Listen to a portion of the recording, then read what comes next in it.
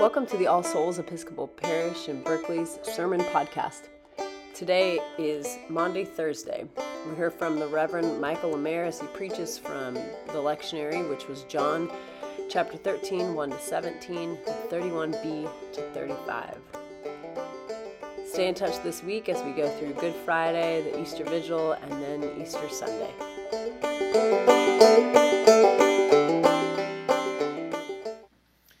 Success Story by Terrence Winch. My clothes are perfectly contoured to my body. My shoes and socks fit just right. My cat is a delightful, intelligent animal. My apartment is great. The right location, cheap rent. I eat the best food. My friends love me. I adore them. My lover is terrific and beautiful. The sun is shining. I have tons of money and a gorgeous air conditioner. Great art hangs on my walls. I live a spine-tingling life of delirious sex and intense happiness. Kind of reminds you of Jesus. Right? A success story? No?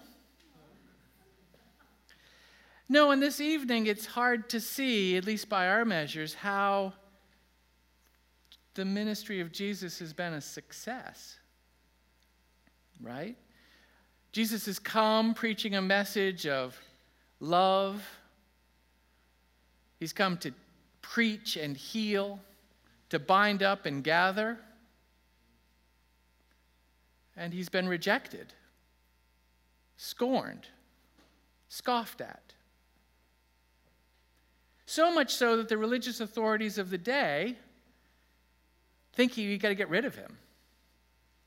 They've conspired to have him arrested and executed.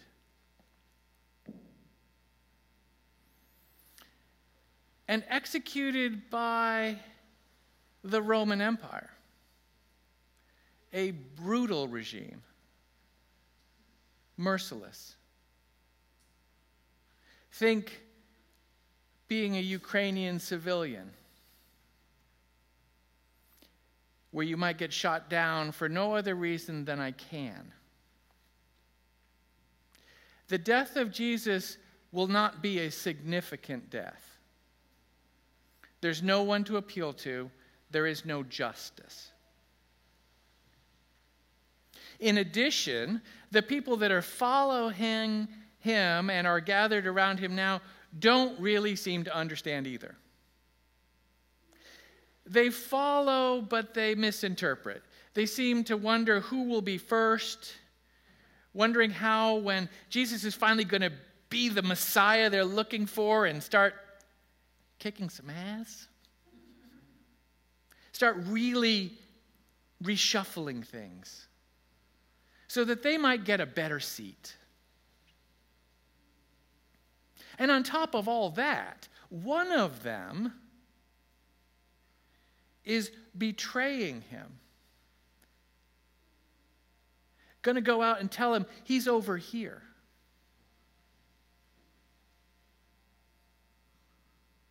Now, normally when we think of success, we think of being lauded, loved, celebrated, famous. And by those measures, Jesus isn't doing real well.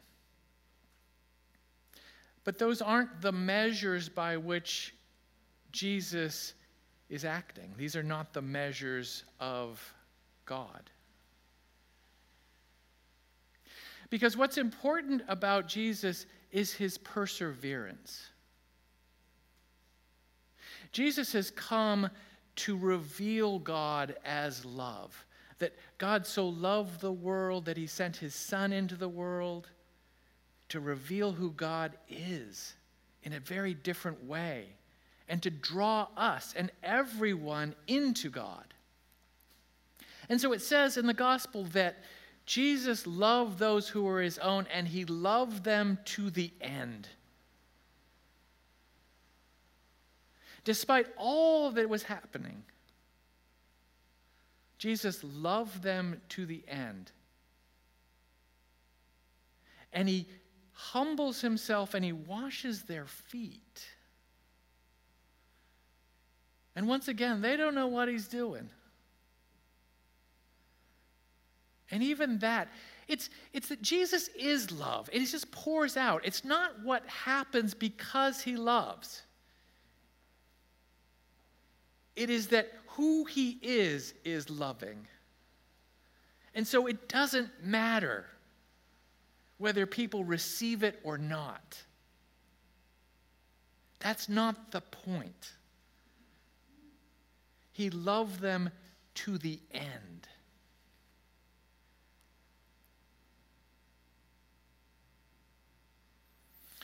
We're kind of like the disciples, though, in some ways. This idea of a God who surrenders to us, who humbles himself, makes himself vulnerable to creation. We want a God who will come and fix things. A strong God who's going to come down here and take care of some of these people. Some smiting needs to happen. So, a God who seems so ready to hand over power is not power itself, but love. In a world so dark, so difficult, we sort of want a God that's like us. And the God on offer is one of love and compassion and surrender. And it's a reminder of who we are and who we're meant to be. But somehow, though we come from love and are made in love and are here to love, we lose our way. And it seems so hard. But I think this is one place where maybe we don't have the same problems that the disciples had.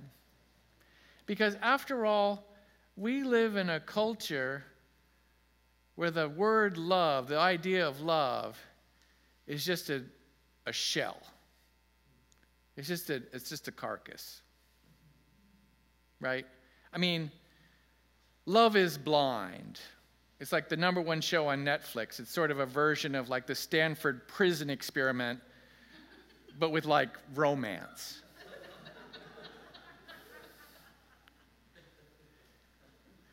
I mean, love is what makes a Subaru a Subaru.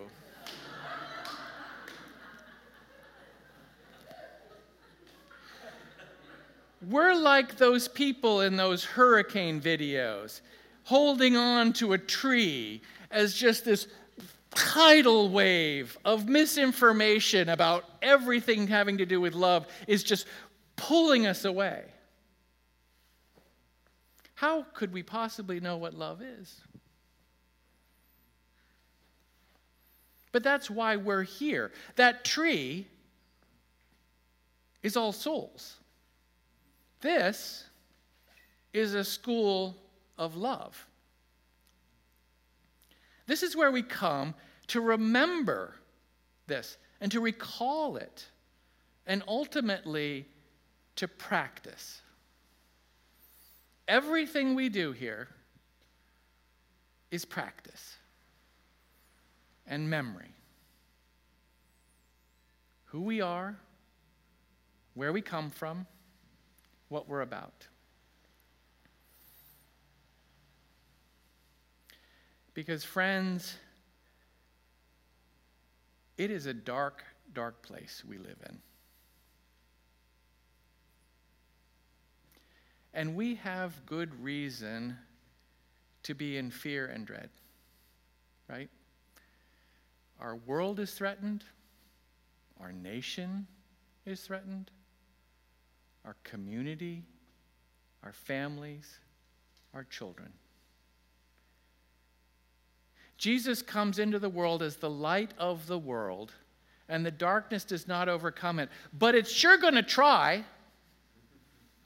It's sure going to try to blow that light out and make it flicker. And we're the bearers of the light now. We bear that light into the world.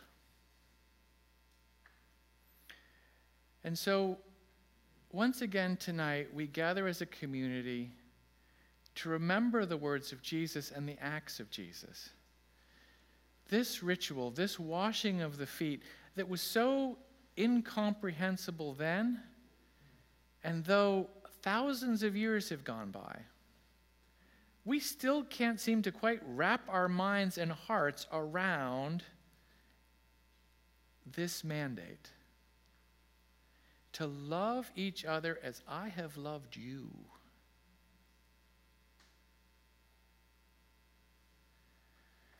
So as you come forward and we get ready to wash each other's feet, remember, we're practicing. Remember that we come from love. We're made in love. We're here to love. And we're going to practice. And we get to practice in a safe place tonight with people we know and love, so that we can be ready for a day and a moment, perhaps a dark time and a lonely place where fear is all around us. And we will love because that's who we are.